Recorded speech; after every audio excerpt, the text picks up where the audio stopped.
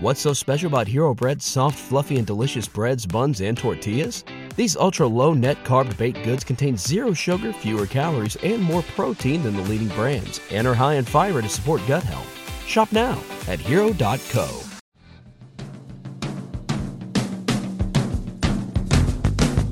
Welcome. This is Wacky Wednesday here on the Arrowhead Addict channel. I'm Adam Best, here with the golden voice of Sterling Holmes and producer Richard, doing his thing behind the scenes. Sterling, my brother, how was your Halloween? It was good. I dressed up as Ziggy Stardust, a.k.a. David Bowie. My fiance was Stevie Nicks. We had a grand old time going over to my mom's house to hand out candy. Yeah, I'm to the age now where I'm old enough where I don't want to go and party. I want to be in bed by 8 p.m. I don't give a hoot. I want to be sitting downstairs with a martini watching the World Series game, and that's what I did. So overall, it was a great Halloween. How was yours? I don't give a hoot is really showing your age there. I don't give a hoot or a holler. Best, okay? Nor a holler. I mean, I've been in that phase for a long, long time. And speaking of a long, long time ago, I dressed up as a Jedi, not last night, but at a previous Halloween party. I bought this costume. Yeah, I bought this costume something like 4 or 5 years ago. Really expensive Jedi costume. Stupid purchase, impulse purchase, like $150.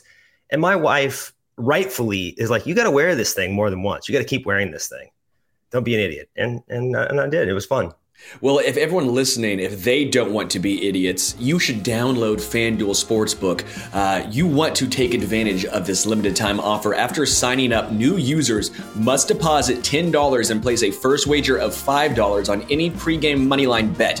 If your first bet wins, you will receive $150 in bonus bets. With the NBA season starting last week, FanDuel is offering a special second promo to all users. If you place your bet on any NBA pregame moneyline, you will also be eligible to receive 3 months of NBA League Pass for free, whether you win or lose. This is on top of receiving the $150 in bonus bets if your first bet wins. You'll be eligible for both promos by signing up through our link, bit.ly/arrow150. Using our link not only gets you these fantastic bonuses, but also directly supports the podcast. So if you've not signed up for FanDuel, make sure to do it by scanning the QR code on screen or clicking the link in the description below. The link is bit.ly/arrow150. The offer is available to new customers who are 21 plus and physically present in legal gambling states. Please remember to always gamble responsibly. Check the episode description for the terms and the sign-up link of the offer. You switched it up on me, Richard. You switched it up on me. Those last two lines are different. I got befuddled there. You never get befuddled. So we've got a great show for you guys today. I'm really excited to talk about the epic meltdown going on with the Las Vegas Raiders. That's going to be fun. But first, here to brief us on the Miami Dolphins, let's welcome Alfredo Ortega from 3 Yards Per Carry podcast. Alfredo is coming on. We're having some technical issues with his video, so it will just be sound. Alfredo, thanks for coming on the show. Thank you for having me. So we have 6 questions for you. Let's crack open that 6-pack. The Dolphins have looked unstoppable against bad teams and kind of flawed against contenders. Why have they been so schizophrenic? Well, you got to take both games separately, right? Against the Bills, they had an absolute meltdown on defense. I didn't think the offense played all that bad, really. The score they scored 2 touchdowns in the first half. They scored on the first 2 possessions of the game. And then on the first possession of the second half, they scored another touchdown. They went for 2 when it was 31-20. They had another touchdown called back, and they had yet another touchdown called back for an offensive pass interference. So had they stayed on schedule against the Buffalo Bills, they would have scored over 30 points rather easily. It was just an absolute meltdown on defense in that game, and you could blame it on a bunch of factors. Chief among them was they had 0 pass rush in that game. They had a couple of injuries, but that was no excuse. They were just bad. Against the Eagles, I feel that, and a lot of Dolphin fans feel, not that they would have won the game, but I feel that the officials probably robbed the public of a pretty good finish in that game, because that game was tight, and it was going to be decided by either one possession one way or the other, or possibly who had the ball last. And it was just that avalanche of bad penalties and I don't know. It was a series of events that conspired to make what was a very, very close game in the fourth quarter kind of open up a little bit in the last 4 minutes. I want to talk about Tyreek Hill here. This is the big storyline. It's Tyreek Hill's return to playing the Kansas City Chiefs. Who has the advantage here in your mind? Because the Chiefs obviously know Tyreek Hill very well, but also Tyreek Hill knows the Chiefs and the defense and Spags' tendencies very well. Who has the advantage in this return? I believe the Chiefs have the advantage in this regard. If the Dolphins want to feature him to, I don't know, make it look good in his return against Kansas City, it's going to get away from a lot of the things that they've been working on as of late to try to get Jalen Waddle involved. Because I don't know if you've noticed, but he has had a slow start to his season. He's come on as of late. They're trying to involve many other players as well. They're trying to throw the ball to their backs, and they're trying to get Chase Claypool and Cedric Wilson more involved, as well as Berrios on third down. So if they have an over-reliance on Tyreek Hill, it's going to take away from what's actually made them really, really good this year. Because, yes, Tyreek Hill he's on a record pace and he has huge numbers. But this offense actually hums when they're running the football and they're involving everybody across the board. It's a good point. I mean, quite frankly, I was talking to actually Raheem Mostert last week, but it's a point you bring up here. They're actually most effective in the NFL when they run the football. They just gash teams on the ground, which is a little interesting considering all the talk is always about through the air. But quite frankly, against Kansas City, I think the best bet to trying to beat them is on the ground. I think it's a very good point here. Yeah, and let's continue with that running game. The Dolphins' rushing attack still ranks first in running DVOA, but it's stalled the last couple of weeks. Can they get this rushing attack going again without Devon Achane? Yes, against the Eagles completely stifled their entire run game. Their entire plan seemed to run and isolate Hassan Reddick in that game, and that just didn't work out. Hassan Reddick has a reputation as being a poor run defender. Not in this game. Not in that game. So in the second half, they decided to get more to their perimeter runs, their outside zone runs, and they found a little bit of success. This past week, they had 4/5 of their offensive line go down in that game. So they had one starter at the end of the game. So I would blame the offensive line, but there is something to be said for the rookie, Devon Achane, who's coming back for that Raider game in a couple of weeks. Since he's gone out, their running game has looked a little less than dynamic. So it's a bunch of issues, but mostly it's been all those backup offensive linemen that keep having to play. The good news is it looks like they're going to be a lot healthier this week. Does that include Teron Armstead? I mean, when he's there, he is one of the best left tackles in football, right? When he's healthy, the offensive line, as you mentioned, is healthy. Tua Tagovailoa, with time, is very, very effective, but we know he's not the best scrambler. He's already said himself he's tried to work on learning how to fall. Sometimes that added pressure might be a little extra considering he might be having too many things going through his dome at one time. Is Teron Armstead supposed to play in this game, and who should be back on the offensive line for Miami? Well, they just opened up his 21-day window, so he's practicing today. The big news is that Rob Hunt did get injured in that New England game. He's told everybody that he will play on this Sunday. He's actually more important, in my opinion, than Teron Armstead for this game because Kendall Lamb has been an absolute revelation this year. Teron Armstead has only really played one half. That's that half against the Denver Broncos, and you saw what they did that day. But he's been injured all year. He was injured all camp. Kendall Lamb has stepped in admirably. He's played absolutely fabulous at left tackle. Rob Hunt is the guy who, if I had to bet, was going to make first-team All-Pro this year. He's the guy that would make first-team All-Pro. Chiefs have a very disruptive three-tech, Chris Jones. So I think Rob Hunt will be essential in this game. He's battling a hamstring injury. He's told everybody he's playing, but he did show up on the injury report today as a DNP with a hamstring. So that's one to monitor all the way until Friday. Everybody in your crew identifies as either Big Mac Burger, McNuggets, or McCrispy Sandwich. But you're the Filet-O-Fish Sandwich all day. That crispy fish, that savory tartar sauce, that melty cheese, that pillowy bun. Yeah, you get it. Every time. And if you love the Filet-O-Fish, right now you can catch 2 of the classics you love for just $6. Limited time only. Price and participation may vary. Cannot be combined with any other offer. Single item at regular price. Ba-da-ba-ba-ba. Let's stick with health here. Corners Jalen Ramsey and Xavier Howard. It sounds like as of today, they should suit up together for the first time all season. How will this bolster the Miami defense, which currently ranks 20th in EPA per play? Well, we're going to finally get to see this secondary intact for the first time.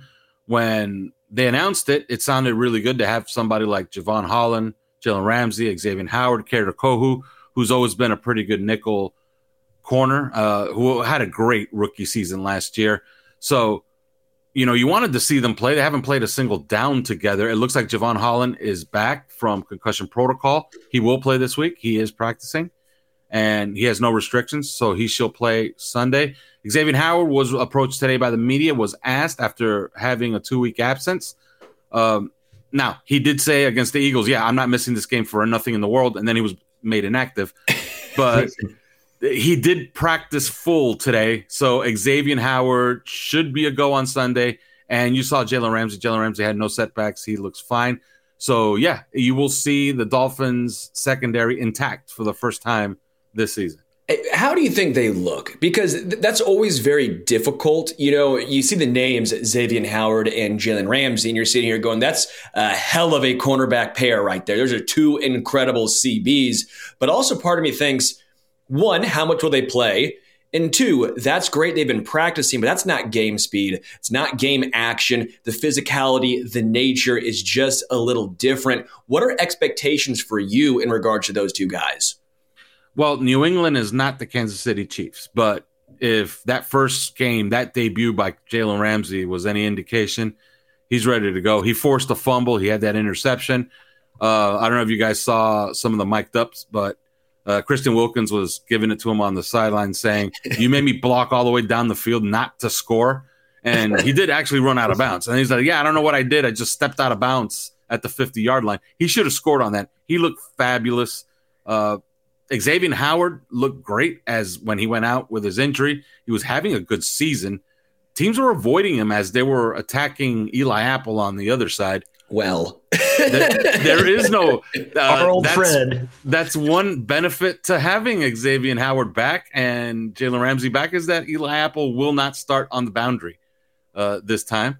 So, expectations are extremely high for those 2 guys, especially since the pass rush has been coming along lately. Will Eli Apple play in the slot? Is that where he would typically move into? Who's your slot corner? Because right now, as far as me sitting here as a Chiefs guy, Rashee Rice has been thriving in the slot. So I'm trying to get a good feel of who is he going to be potentially going up against if it is Eli Apple. I'm not going to lie. I like the Chiefs' odds in this situation. The Chiefs' wide receivers have struggled as far as the outside wide receivers go. But when they're in the slot, especially Rashee Rice, I think he can get it going. Is Eli Apple the guy who's probably going to be tasked with the slot corner spot? No, it's going to be Kader Kohu, who had a great season last year. I don't know if you guys believe in next-gen stats, but they named him the 3rd best cover corner in football last year. Wow. But he's that in the slot as a nickel player. This year, they tried to play him on the outside. He got absolutely roasted against Stephon Diggs. It's not what he does. He is a slot corner. He's a good tackler. He's a physical blitzer.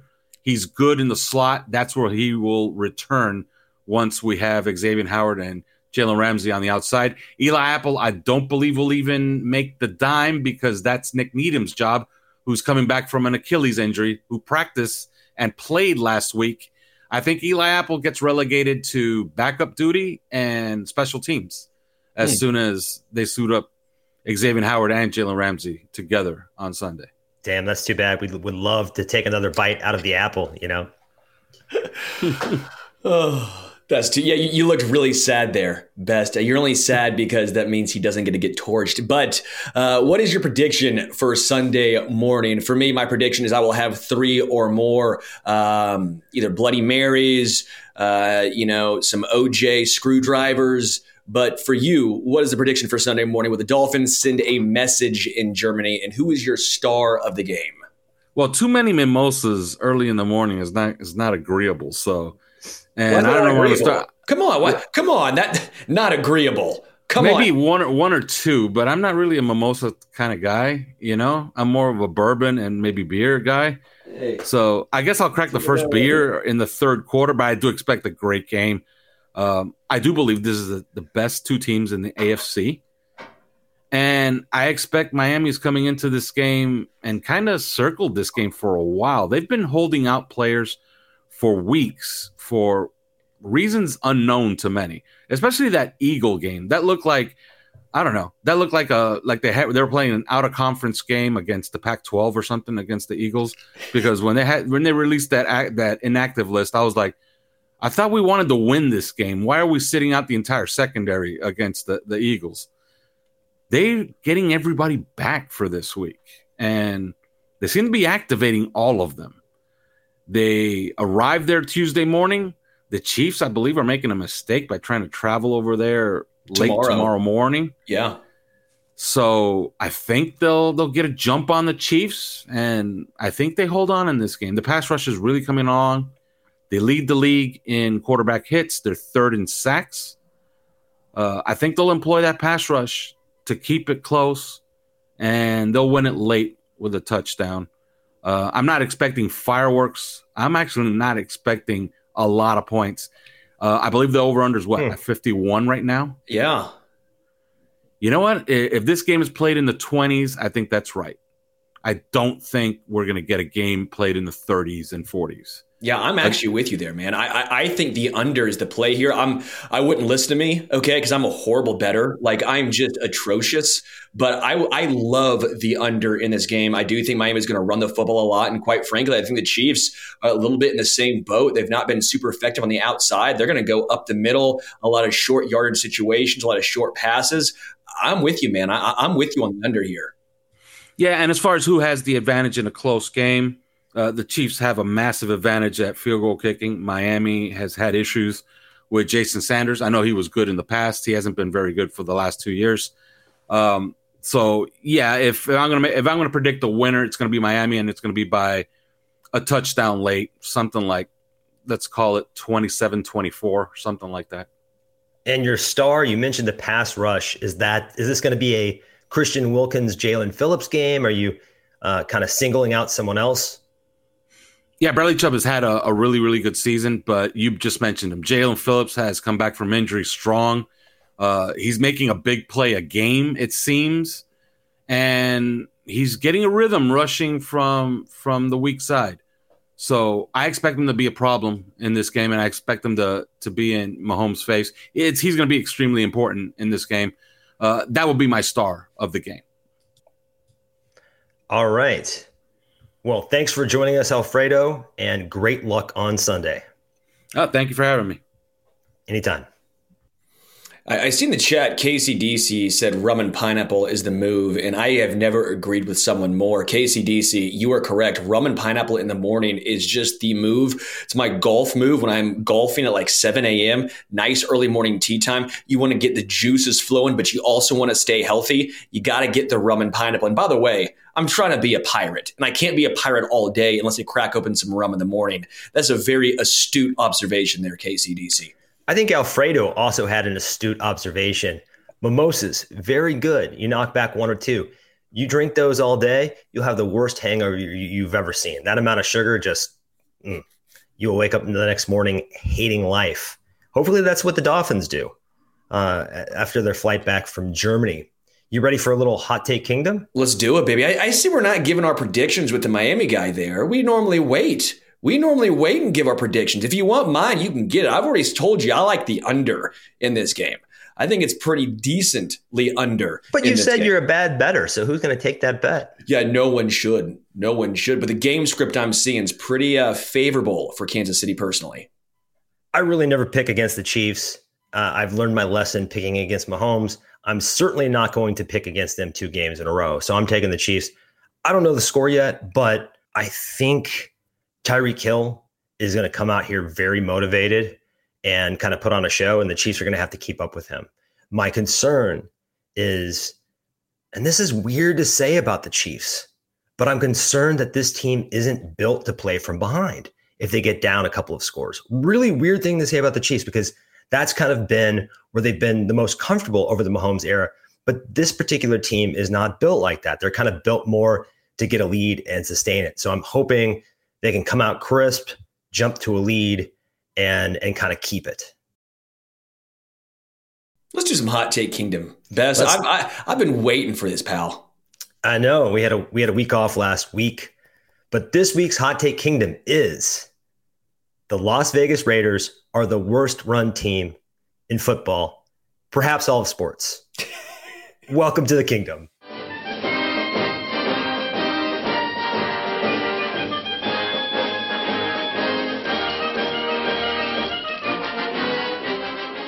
Man, you're going to have to help me figure this out, because I don't understand why Raiders owner Mark Davis inexplicably waited until hours after the trade deadline to fire head coach Josh McDaniels and GM Dave Ziegler. What do you how do you comprehend that? I actually have thoughts on this, and it was brought up to me by my producer over there at ESPN Kansas City and 810, Dylan Michaels. It was a very great observation, one I hadn't even thought of, and now it makes all the sense in the world, okay? Get ready for it. Once I say it, your mind's going to be blown and say, oh yeah, that makes so much sense. The reason why they waited until after the trade deadline was because they didn't trust those buffoons, okay, to make something stupid happen. This is when they could sit on their hands and say, you are not making a move. We are not going to allow it. Nothing's going to happen. You guys are canned after the trade deadline, okay? You're done. We don't want someone else coming in and trying to make trades. You guys are done. We're going to make sure you sit on your hands and you can't make any moves. And that's the reason behind it. The reason was they waited so that way they could control what did and didn't happen. That's the thought process that was told to me, and now it makes so much sense. I guess so. My problem is Davante Adams is losing value by the day. His expiration date is around the corner. He is a descending star that I think they could have unloaded for pretty healthy draft capital. Now, they're not going to get the first they gave up to the Packers, but they could have easily gotten a second rounder for him. Oh, and Josh Jacobs is a running back. He's on it's on a 1-year deal. As much as Jimmy G is 2 scoops of ass, which again, I have to give some credit to Kyle Shanahan, might be the best head coach in the history of the NFL for taking that bum to a Super Bowl. Seriously, I mean, CJ Beathard, Nick Mullins, Jimmy G, and Brock Purdy. Gosh, Shanahan, maybe we need to give that dude more credit. But again, he at least maybe had some value if you wanted to trade him to, let's go ahead and say Minnesota. Don't you think they would have preferred Jimmy G over Josh Dobbs? I would like to think so, but they didn't do anything. Yeah. The problem with Jimmy Garoppolo is he's Jimmy Garoppolo. Well, the other problem with Jimmy G is that his 24 dead cap is roughly $28 million. And then he's got another 12 or so in 2025. So he is not a rental that you can just rent for 1 year. And the crazy thing about the Raiders bringing him in as the Derek Carr replacement, they're benching him only 6 games in. It was announced today that he is going to sit the pine and be Aiden O'Connell's backup. So they're already giving up on Jimmy Garoppolo. And I think that's kind of the problem with this franchise. They signed Davante Adams, right? They signed Chandler Jones to a massive contract, and that was an absolute hot mess. And I'm not sure if it's because of the move and they want to sell tickets and kind of have the facade that they're a contender, but I think they've behaved as if they're a contender, and they're the furthest thing from it. So they've kind of put themselves in a really bad spot. Also, they should have never hired Belichick wannabe Josh McDaniel in the first place. He was a failed coach in Denver. He's had issues almost everywhere he's been, especially when he's not under Belichick's shadow. And let's be honest, outside of New England, when the Patriots have not only Bill Belichick, but the most important ingredient, Tom Brady, where has the Patriot way ever worked anywhere else? Matt Patricia, Joe Judge, those were great, great hires. By the way, people also forget, this was brought up to me, I forgot about it. Remember when he took a job with the Colts and then backed out? Right. He's like, yeah, I'll be the Colts head coach. Thanks for giving me a second opportunity, Jim Irsay. And then he bails. And the reasoning behind it was because his wife told him no because allegedly Jim Irsay took too long in the bathroom. Are you serious? Are you out of your mind? Yeah, look that story up. That's a real good reason to not take the head coach job. I mean, it's really something to out-asshole Jim Irsay. My hat is off to Josh McDaniels.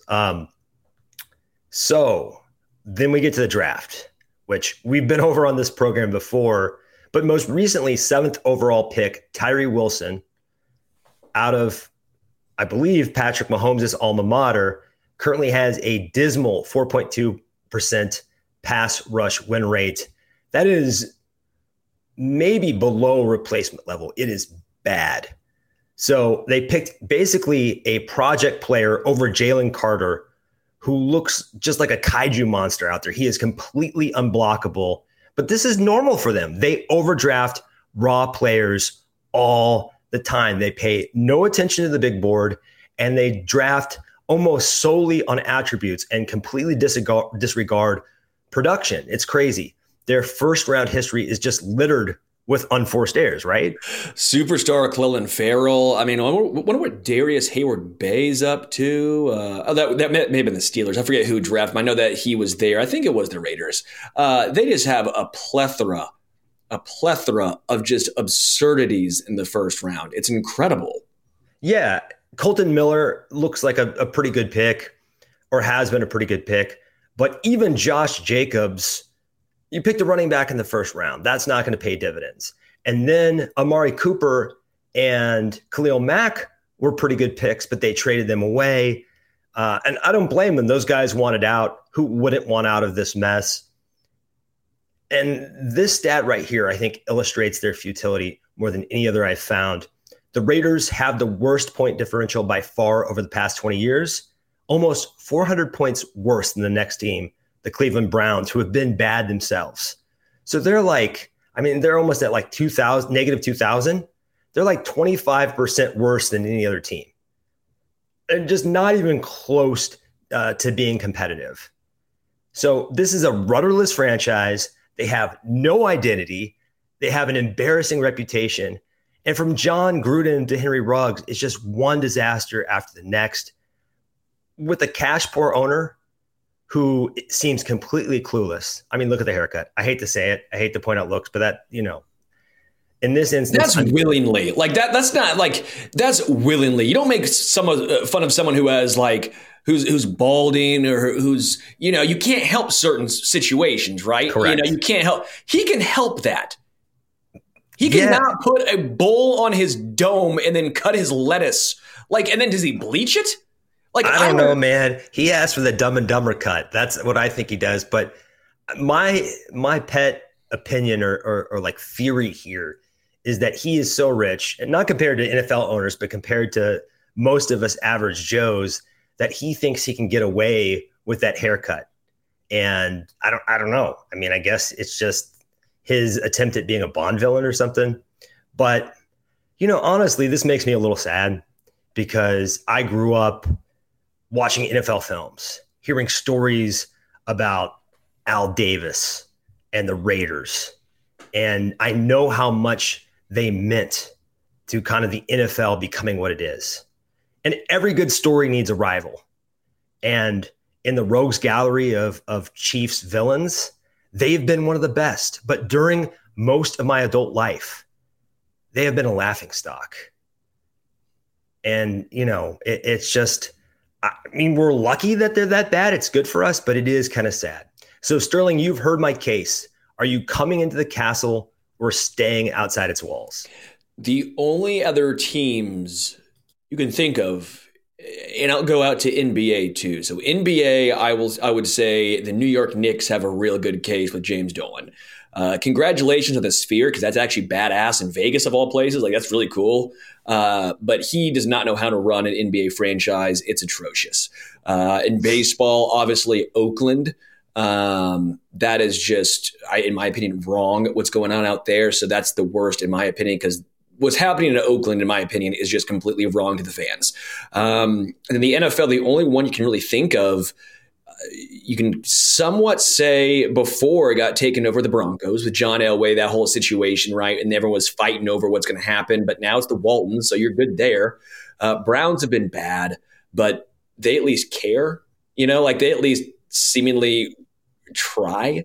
They spend. And then you're left with the Raiders. If you want to say Rams because of the way Stan Kroenke, and I know a lot of St. Louis people are not going to like Stan Kroenke. I'm not a fan of Kroenke. I think what he did was disingenuous. It was duplicitous of him to act like that and then all of a sudden just pick up and go to LA. I hate that about what he did. But then he won a ring.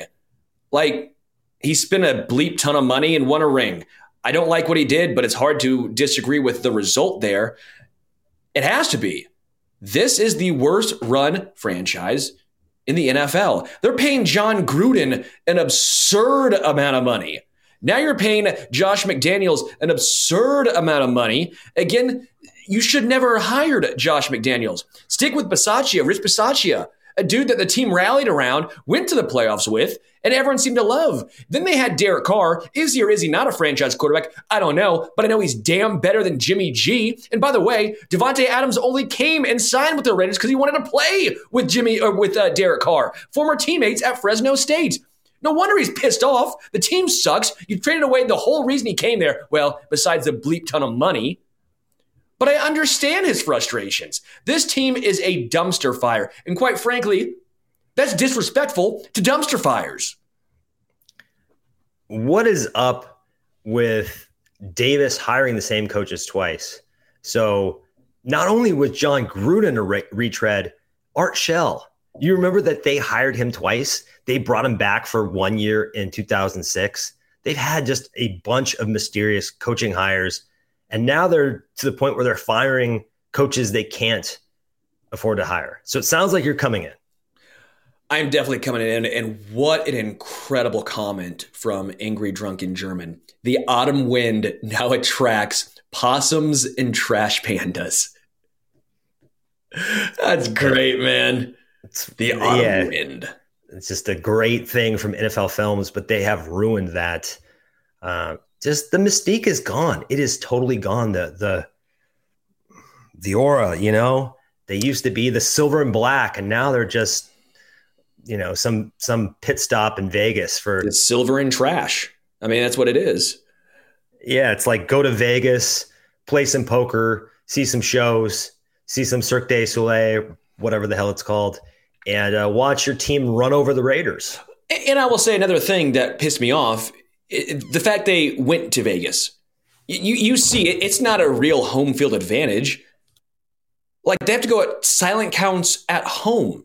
It's too loud because of the opposing fans. Fans want to go and have a good time. They go to Vegas to have fun. They go to gamble. They go to lose a lot of money. They go to experience the absurdities that is Las Vegas. You don't go and live there and become they're transplants. Like, you at least had this rivalry, as much as I hated the Raiders fans because they're just creepy and absurd and just so out there, it was fun. They were like the island of misfit toys. You hated them, but also you're like, it's endearing. You're like so ugly, and I appreciate this rivalry we have, even though you are slightly scary and kind of, come on now, you're 48 years old. You don't need to wear spikes and do all that stuff, but they were the NFL's ugly ducklings. And they took away all the fun. They took that away. The black hole is not the black hole anymore. Congrats on having a cool little flame that burns eternal in your stadium, but it doesn't burn for the Raiders. It burns just to burn. The black hole is now in the soul of Raiders fans. And when they're good, it's cool that you dress up like a Mad Max extra and, rampage in the stands and perhaps even shank somebody. I don't know if you saw the video of a fight between Chargers fans and Raiders fans where someone got shanked. It was crazy. I actually went out. Wait, a Chargers fan? Yes. They exist. It's like a Bigfoot sighting, but they do exist. I actually went out to, there's a year where I wrote for Fox Sports covering the NFL. I went out to Oakland on assignment, dressed from head to toe in Chiefs gear for a Raiders game. And during the first half, the Raiders were winning and everyone was nice. And I was like, maybe they just have a bad reputation. Maybe we've got these guys all wrong. And this is like, the Bernard Pollard, Jared Page, like that era of Chiefs. The Chiefs come back and win. And I'm with Raiders fans who I'd worked with and knew, and they're like, you should be the last one out of the stadium. Why don't you just, sit here with us and let this place empty because we fear for your life. So it did get a little scary once the Chiefs started winning there. Dog, if you fear for your life at a sporting event, folks need to calm down. Hey, it's like that with soccer too. I mean, you go watch a soccer game in Colombia. Didn't a guy get killed for scoring on his own team accidentally in the Olympics? Dude, I have no idea. That's what I read once, or I think I read. I like Michael Donegan here saying it's almost like the buried Arrowhead flag is a real thing. Yeah. The flag in Vegas, Arrowhead West. It's the curse, baby. Yeah, I think Vegas will long term be a bad move for them. You got that dog in you, or is that a little dog in your place? I got a dog in me. It's better than the dog that's in the Raiders. Let's go hit up the next favorite thing, the KC stock market. Pump or dump? With Nick Bolton and possibly Willie Gay out on Sunday, the Chiefs will struggle to stop the vaunted Miami running game. Pump or dump? Big pump. Big pump. This is the thing that scares me. This is the only thing that scares me. I think the Chiefs actually match up very well with the Miami wide receivers. I think this is actually a very good matchup for Kansas City compared to a lot of teams in the NFL. The Chiefs have very good corners, a very good secondary, and they get after the quarterback. They're going to put a lot of pressure on Tua Tagovailoa. He might crumble. The issue is they've been so effective on the ground. I understand no Devon Achane. Raheem Mostert is 31. Is he okay to take on a full workload? They have Jeff Wilson Jr., also a former 49er for some odd reason. But I think that's where I'd be scared if I was Kansas City, them just going up the middle, 5-6 yards a carry, no Nick Bolton, a banged up Willie Gay Jr. Even Drew Tranquil missed a snap. He had to go out for a second and come back in last game. That's the only thing that makes me nervous about the Miami offense right now. I'm pumping as well. We've got Drew Tranquil, who I have faith in, Leo Chanel, a little less, and then Jack Cochran and some guy named Cam Jones. That gets a little scary. And you can say whatever you want about Raheem Mostert and Jeff Wilson being older, being journeymen. Those two dudes know this system and have a better feel for the stretch zone than maybe any two running backs in the league. They get it done in this system. So I was going to say, I talked to Raheem Mostert last week. Again, if you guys want to do us a huge favor, if you want to help support this, go to Stacking the Box and look up and give a like on the Raheem Mostert interview I did there. Stacking the Box on YouTube. Would really appreciate it after this show. But I talked to Raheem also about the Kansas City Chiefs and Jerick McKinnon and all that stuff. But just in general, how is he able to, at age 31, be this effective? And he goes, not his fault, not necessarily what he would like, but he didn't have a lot of miles put on him when he was younger, a la Jerick McKinnon, because of the way San Fran used him. A lot of teams used him, right? He bounced around. He got released from 5 different teams before he finally found a footing in San Fran a couple of years ago. But you're right. And the similarities here is he learned this in Shanahan, a Shanahan system. And what does Mike McDaniel do? He runs a pretty similar Shanahan system down there. So Raheem Mostert was a great fit offensively. He's been doing basically the same exact thing for years now. So he has a very good feel, as you mentioned, for this stretch zone running. He was Shanahan's run game coordinator there when they discovered Raheem Mostert, and he kind of had that transcendent playoff run that ultimately culminated in a loss to the Chiefs. But if you remember, he unleashed Raheem Mostert on the Packers, and, he just eviscerated them. I'm a big fan of Mike McDaniel, not this week, of course, but I think he is a very imaginative play caller.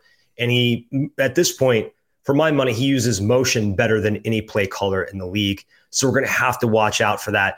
And I think not just from a talent perspective with our linebackers, a communication perspective. If they're running these speed demons all over the fields pre-snap, we're going to have our head on straight and be communicating. So yes, I am absolutely worried about that matchup. The second one, the Chiefs made a mistake going into 2023 with this wide receiver group and made a bigger mistake not fixing it at the trade deadline. Pump or dump? I'm pumping. Not as aggressively as the last one, but I'm definitely pumping.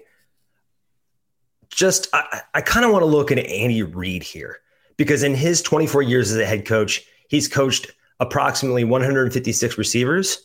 Only 5 have recorded 1,000-yard seasons. So I'm a little concerned that Andy Reid, and it works, but he undervalues the wide receiver position at a time where it has never been more important. If you look at things like wins above replacement, there is a strong argument that this is the second most important position in the NFL. And one reason for that is, if you look at offensive line, that is a weak link system. Same thing with the secondary and cornerbacks. If there's one bad corner, they're going to get picked on. If you have one, unstoppable receiver, a Tyreek Hill, an A.J. Brown, you can put them in an island and they can completely take over a game no matter what a defense does. It's very valuable. I mean, I mentioned A.J. Brown. Look at the difference between when he was in Tennessee and then Tennessee after him. And then before he was in Philadelphia, they were barely they were playoff roadkill. And then they made the Super Bowl. I think it's a very important position. And the Chiefs, I don't know if it's Reid, if it's Veach, but I feel like philosophically, they just do not want to spend on the position. And what happens when you want to moneyball the position is that you overpay a guy like MVS. I would rather pay A.J. Brown $25 million than pay Justin Reid and MVS the same amount. That's just the way I think about it. Now, I don't necessarily think that the approach of we're going to keep drafting second rounders and we're going to trade for failed first rounders is a bad approach, but you have to hit. And I think McCole, I mean, he wasn't a hit. He wasn't an egregious pick because he did produce, but Kadarius Toney is a disaster right now. He's played 8 snaps 2 weeks in a row. 8 snaps. Can't even get on the field. Sky Moore looks lost. He looks like he's lost all confidence in himself. I'm not sure he's ever fully mentally come back from what happened to him last year. And the only silver lining here is Rashee Rice, who led the team in receiving group in snaps last week. And I think if you look at the history of rookie receivers, after the bye, they kind of explode if they're starting to roll beforehand. So I think he might be our saving grace here. But this is an unacceptable group. And I think Mahomes has zero trust in them. And it's really affecting his play because he just is holding the ball too long. Yeah. Who are the 5? Do you know the 5 wide receivers? I'm assuming Terrell Owens, Tyreek Hill, Jeremy Maclin, who Maclin may have done it in Philly and in Kansas City, right? Right. Deshaun Jackson, and I couldn't think of the 5th. James Thrash. No, he had like 800 yards. Kevin Curtis, I believe. Kevin Curtis. Wow. Blast from the past. So those are the 5. And people will say, well, Kelsey's a de facto receiver. Well, he actually blocks and has different utilization. Andy Reid does that West Coast system, loves throwing the backs, loves throwing the tight ends. But I think they've gone a little far, I'm actually going to do a slight dump on this one. I'm not going to disagree if you say, this wide receiver group, we should have known this, that, and the other. I understand your frustration. I've been very frustrated too. I'm not going to deny it. I've been very frustrated. But part of me is sitting here thinking with the stuff that you brought up, the complex playbook that the Chiefs have, and quite frankly, they have a lot of slot wide receivers. You know how we went into this season and we kept saying, everyone does something a little differently. You know, they're combined greater than the sum of their parts and this, that, and the other. Well, now I sit here 8 weeks in, and outside of MVS and Justin Watson, every single wide receiver is a slot. Sky Moore is best in the slot, but he's played 61% of his snaps on the outside. Guess what? That's not his role. They're putting him in a bad spot. Has he not been up for the challenge? You bet your ass. But at the same time, they're not putting him in the best spot to succeed. You know why? Because Rashee Rice, the guy we all thought was going to be the outside wide receiver, has been on the inside playing the slot, and he's thrived. He's been great on the inside at the slot. But McCole Hardman, we know, is better in the slot. You know, Kadarius Toney is better in the slot when he can get some space and shake some dudes. That's been the issue, is they're all slot receivers. And you might say, well, Sterling, what's the big difference between outside and on the slot?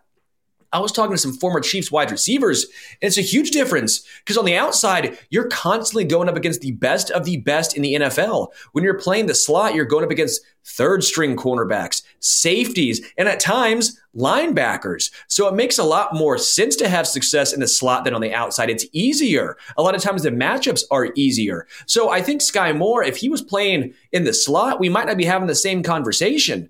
But he's being forced to play on the outside. He's not an outside wide receiver. Whether that's his fault, the Chiefs, development, you guys be the judge.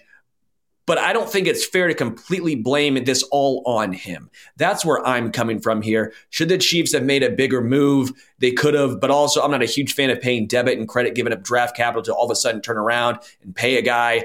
The Chiefs have tried. They've tried. They've spent multiple second-round draft picks. They haven't hit. Whether this is development, whether it's scheme, or whether it's identification of talent, there is a loss somewhere. I don't know where it's at, but there is a disconnect somewhere. Well, I think the whole Tyreek Hill situation caught them off guard, and they've never fully recovered from that and recalibrated because that happened like so late in their offseason. Man, I don't know. I know what you said about Rashee Rice. I always thought he was going to be a power slot because that is where he was the most efficient in college. You were the only one, and quite frankly, I gave you some credit today on radio, actually, so congratulations. I said Adam Bass was about the only guy I heard say he would make sense as a power slot. I was talking to Daniel Harms, a film analyst, right? Mm-hmm. And he was like, yeah, we all thought Rashee Rice, if he was going to be on the field, was going to be an outside guy. That's what he was in college. You know, tall, bigger body guy can go up and get it. But you called it. I said Adam Best. He said power slot, and look what we've seen so far. That is a great call you had there, Best. Well, I looked at Juju Smith-Schuster departing, and if you compare their physical attributes, there's a lot of similarities. And then I looked at yards per route run, where Rashee Rice absolutely crushed zone and crushed out of the slot. So you see the highlights, and you see him going up there and making contested catches and burning people downfield. But what you don't see is you don't see the drops in those situations. You don't see the concentration lapses or the inability to separate at different times. Also, he was playing hurt last year. And I think that's one of the reasons we got such a gem is he had that foot issue, that toe issue. He really has to step up down the stretch for this wide receiver room to survive. Let's move from the passing game. Really quickly, Okay. I just have a little bit more thoughts on this. I know we're kind of diving deep into this. It's supposed to be pump or dump, but I like the expansion that we're having on this, the conversation we're having on this. Another thought process we were going and talking about was Sky Moore is also not the first option on hardly any play. It's Travis Kelce. Then it's Travis Kelce number 2 as they try and shift and get open because they have that connection, right? So it's Kelce's first read. Then I'm not saying this is a bad thing. I'm just saying this is the way it's been. Is Kelce going to go left? Is he going to go right? What's he going to do with the little off-brand stuff?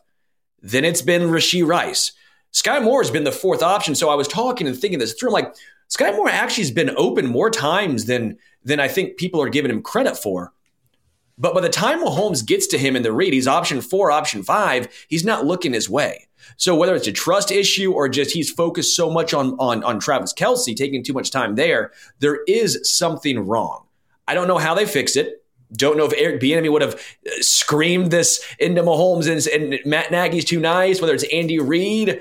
I don't know.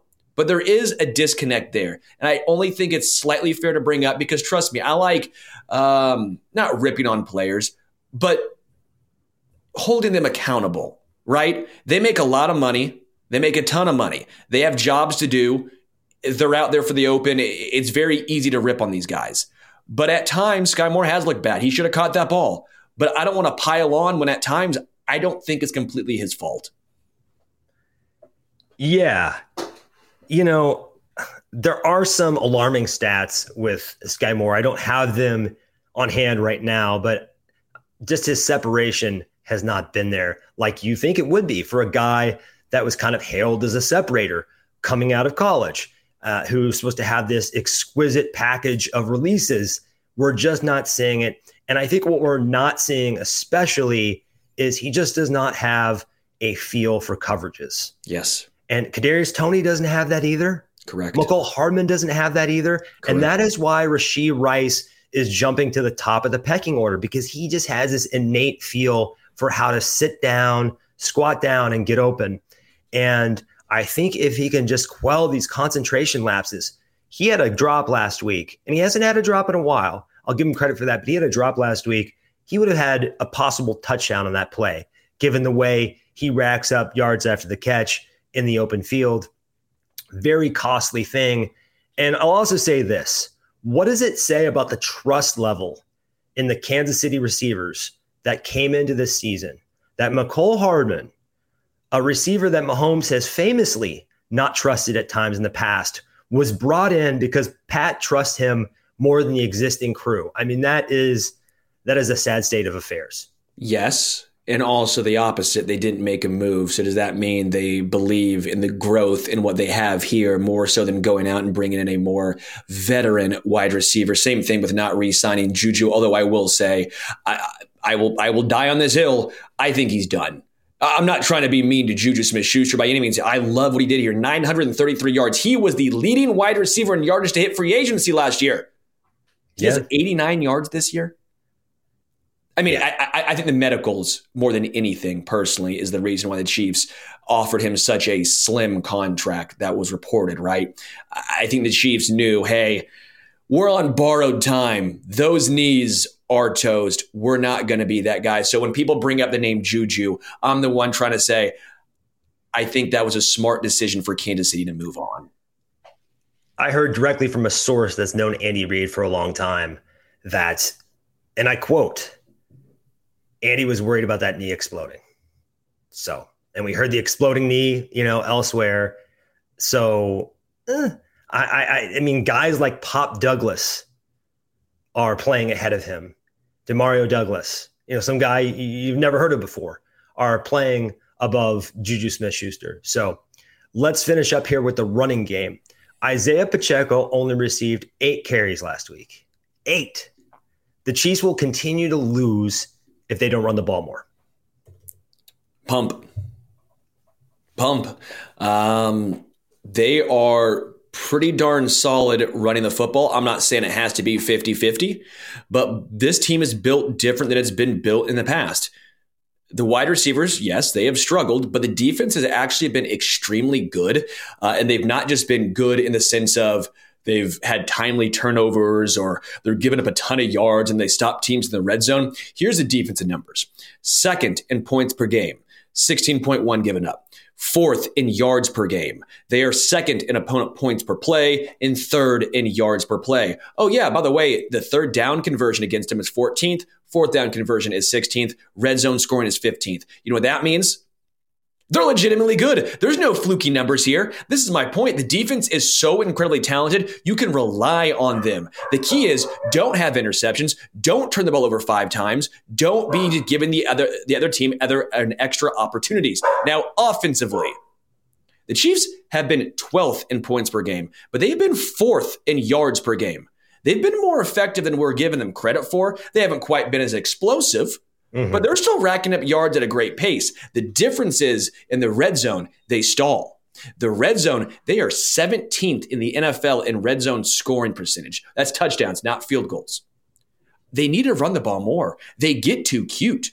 They're giving away possessions on first and second down. They're not running the football. They're running these cute trick plays. They're not working. And then you take yourself out of the potential ability to run the football because you ain't going to run on 3rd and 10.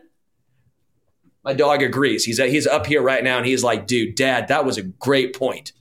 They need to run the ball more, and this is wild that I am saying this in the year 2023 with Patrick Mahomes as the quarterback. I get the efficiency might not be great. Lauren, I appreciate those numbers. Actually, Lauren Shanks, 28th in run efficiency. I get that. You still have to run a little more. You have to.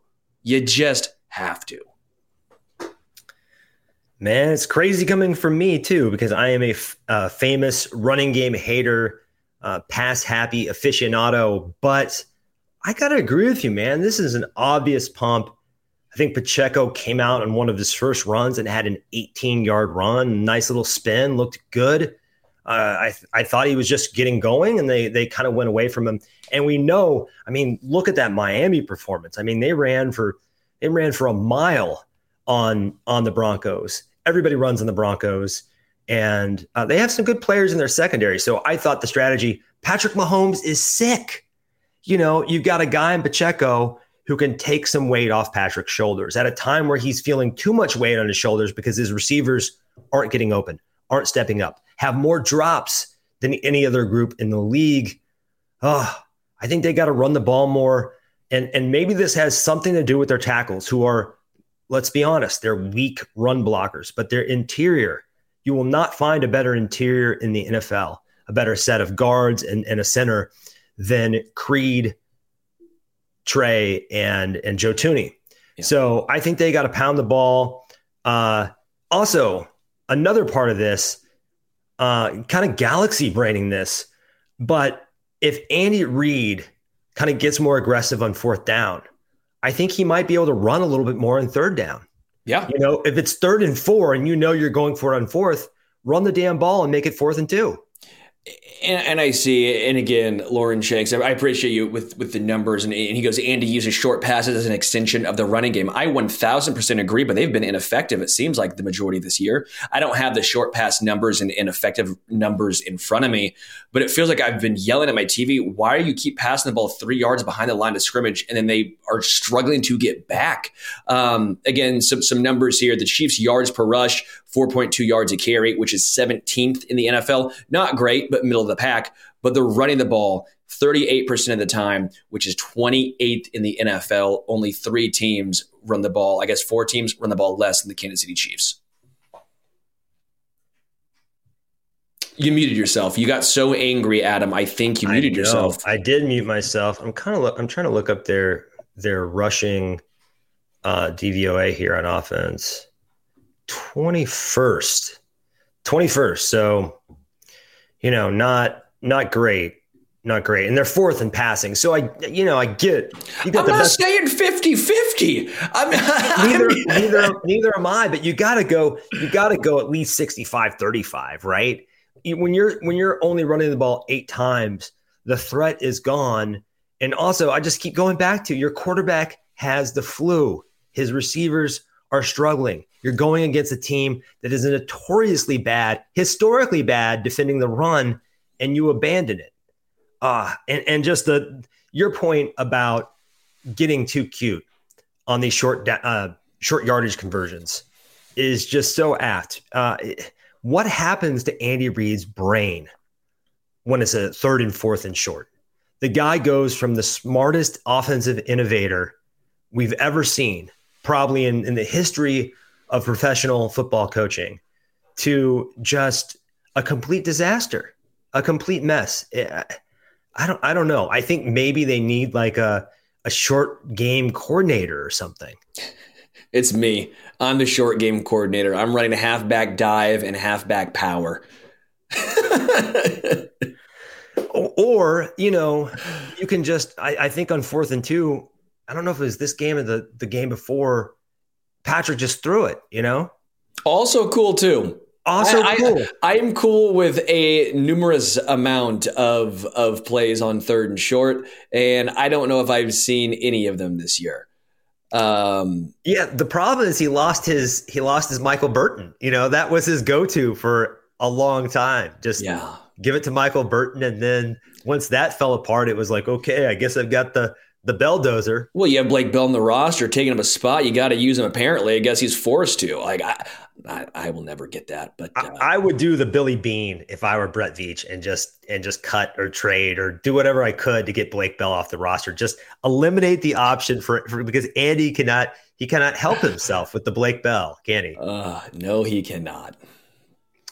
Well, guys, that does it for today's show.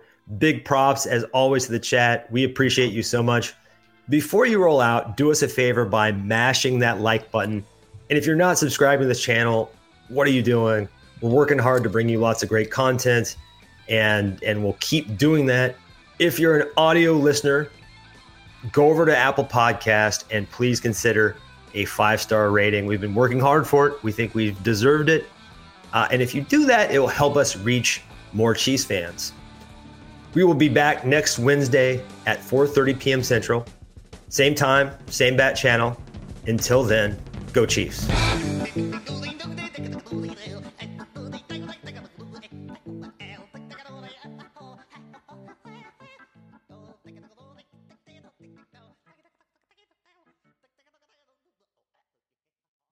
What's so special about Hero Bread's soft, fluffy, and delicious breads, buns, and tortillas? These ultra-low net-carb baked goods contain 0 sugar, fewer calories, and more protein than the leading brands, and are high in fiber to support gut health. Shop now at hero.co. Everybody in your crew identifies as either Big Mac Burger, McNuggets, or McCrispy Sandwich. But you're the Filet-O-Fish Sandwich all day. That crispy fish, that savory tartar sauce, that melty cheese, that pillowy bun. Yeah, you get it. Every time. And if you love the Filet-O-Fish, right now you can catch 2 of the classics you love for just $6. Limited time only. Price and participation may vary. Cannot be combined with any other offer. Single item at regular price. Ba-da-ba-ba-ba.